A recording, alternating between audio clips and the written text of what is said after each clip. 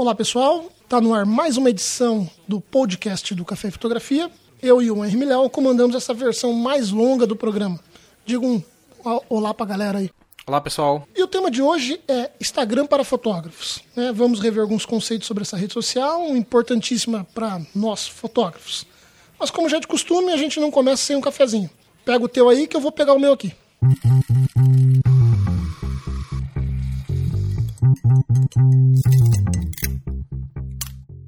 Quase todo mundo tem sua conta no Instagram.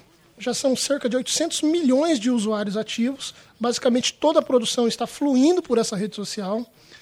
Além de nós fotógrafos, criativos, artistas, empresas, enfim, basicamente está todo mundo lá. Como essa rede social é essencial para nós fotógrafos, temos que pensar ela seriamente como uma vitrine profissional, saber usar seus potenciais e possibilidades para engajamento e até mesmo gerar negócios. Eu estou com o Henri Milhão aqui, o Milhão tem uma vasta experiência no fotojornalismo, também na fotografia comercial, e eu já vou fazer uma pergunta relativa à questão do design.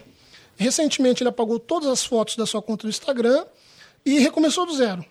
Milhão, por quê? Boa pergunta, né? Por que alguém apaga tudo a conta no Instagram? Bem, basicamente eu pensei no Instagram para um público específico. Tá? O meu público, eu trabalho com fotojornalismo e telling stories, e o meu público são os editores de publicações de revistas, sites, portais, jornais que buscam esse material. E em uma conversa com uma editora de uma revista inglesa, um tempo atrás, ela me disse que eles estavam buscando freelancers e novos fotógrafos em regiões onde eles não tinham ou em regiões onde eles encontravam histórias que eles achavam que precisava ser contada através da conta do Instagram. Não era mais pelo site, por toda a história do fotógrafo. Claro, isso conta. Mas eles estavam buscando quem soubesse contar a história através do Instagram. Então, o que eu fazia? Eu nunca subia foto ruim no meu Instagram, né? A gente é profissional, a gente sempre tem aquela neura em ter uma foto bacana. E por mais que fosse uma foto dessas à toa, dessas fotos que a gente faz no dia a dia, a gente sempre primava pela excelência. Mas ele era visualmente muito confuso, porque ele tinha muito o que a gente chama de single shot, que é aquela foto avulsa, né? Uma foto só de um assunto, na foto seguinte já era outro assunto, e também tinha algumas coisas pessoais, de família, viagem, sempre bem produzidas, como eu disse, mas que não diziam para esse público que eu queria atingir, para esses editores, quem eu era. Então eu resolvi zerar tudo, e eu trabalho hoje só com blocos fechados de histórias. Então eu pego uma história que eu esteja cobrindo ou que eu já tenha feito, que esteja no meu arquivo, e eu trabalho postando só ela. Então, visualmente, quem entra no meu perfil vê ele como se fosse uma página de uma revista, o design e a diagramação dele. E isso para otimizar, né, o uso dessa rede social como uma ferramenta que é como se fosse um apêndice do meu portfólio. Interessante, porque eu sigo o mesmo caminho, na verdade. O Instagram acabou virando a minha principal vitrine, né? Basicamente está funcionando como um portfólio, e editores, publishers buscam ali no Insta uma referência de você enquanto profissional.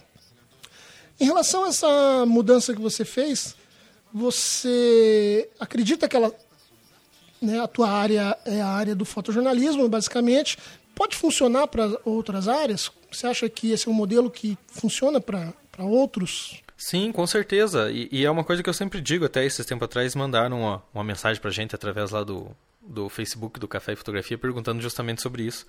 E foi até por isso que a gente resolveu gravar esse podcast sobre esse tema, sobre o Instagram.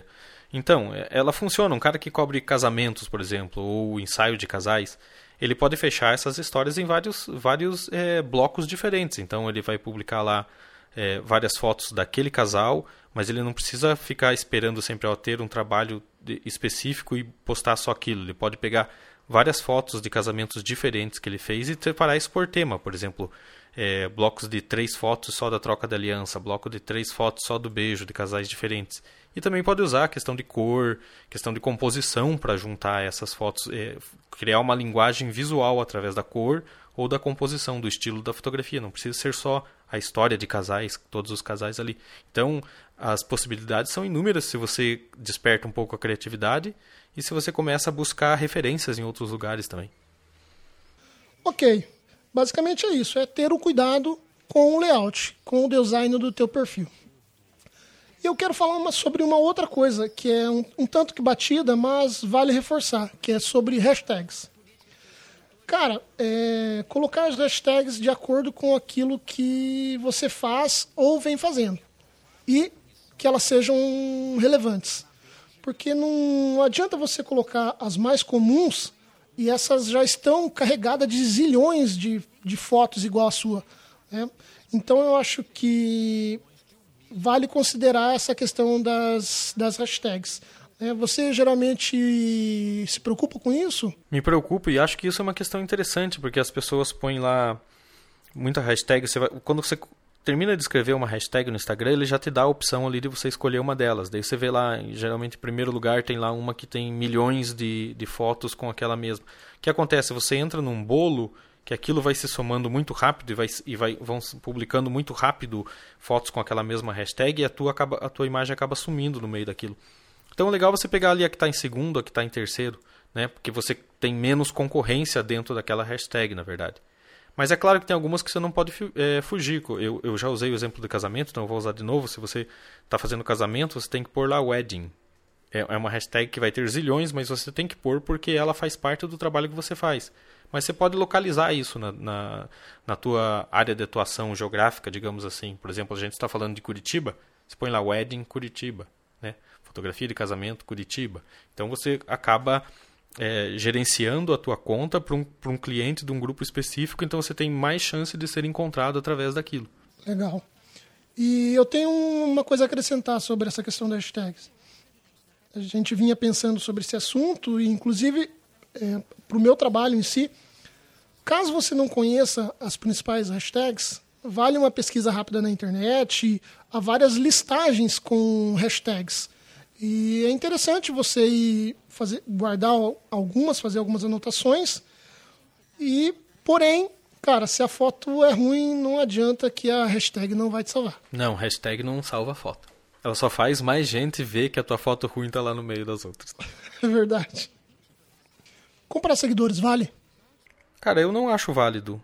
Eu não acho válido porque, como profissional da fotografia, você quer atingir um tipo de público que não vai atrás necessariamente de quem tem mais seguidores. Ele vai atrás de um trabalho mais bacana. O número de seguidores conta muito para a tua visibilidade quanto você é um influencer, alguma coisa que você trabalha com marcas através de outro tipo de estrutura de rede social. Eu acho que vale muito mais você patrocinar algum trabalho seu para que mais pessoas vejam. Daí eu acho vantagem. Mas comprar seguidores, eu pessoalmente, não acho vantagem. Particularmente também. É feio e todo mundo vai saber. Eu prefiro ter um número X lá, o meu número X modesto, mas que seja realmente interessado no meu trabalho, que tenha um engajamento, que tenha um relacionamento. Eu, com o meu modesto número lá, acabo tendo isso. Tem comentários, curtidas que eu sei que são de pessoas que realmente estão admirando o meu trabalho, que estão gostando do meu trabalho. E, Miléo, a gente está falando do Instagram. O Instagram, ele tem um destaque muito forte com o Stories. Tem alguma coisa para acrescentar para o pessoal que está ouvindo a gente sobre o Stories?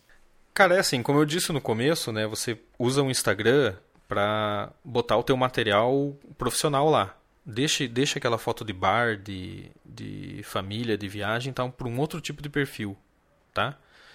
Aliás, uma coisa importante é isso, é você separar o teu perfil profissional do teu perfil pessoal. Ok? Isso é o principal, é a primeira coisa. E dentro desse perfil profissional, você pode usar o Stories de uma maneira muito bacana, que é mostrando os bastidores do que você fez, ou de como você faz. Então, você tem uma foto no teu feed, ou uma coleção de fotos no teu feed, e você coloca lá no Stories os bastidores de como você fez aquela foto, como você produziu, o lugar que você estava, você trabalhando.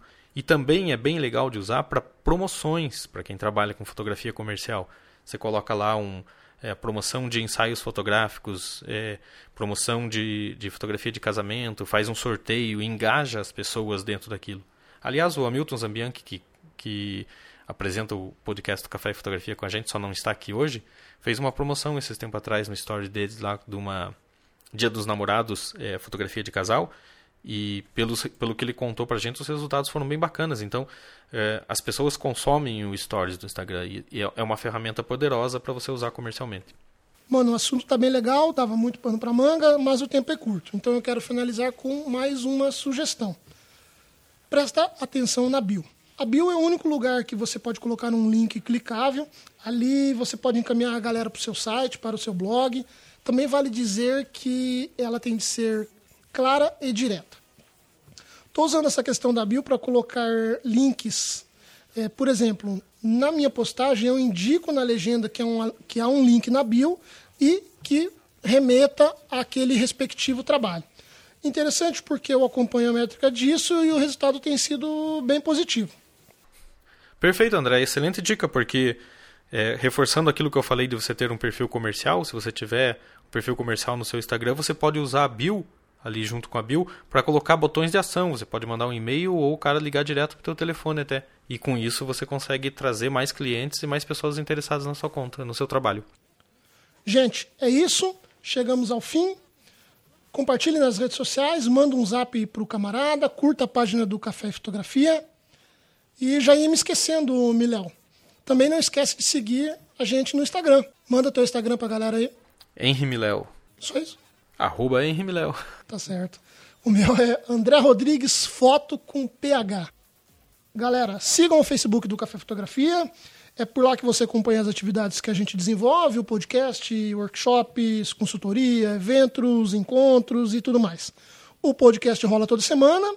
Dá para acompanhar por onde, Miléo? No SoundCloud, no iTunes, no Castbox e no nosso canal lá no YouTube.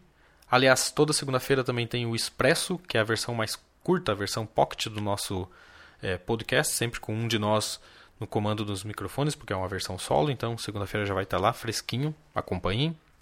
Amigos, fiquem bem e até o próximo. Tchau.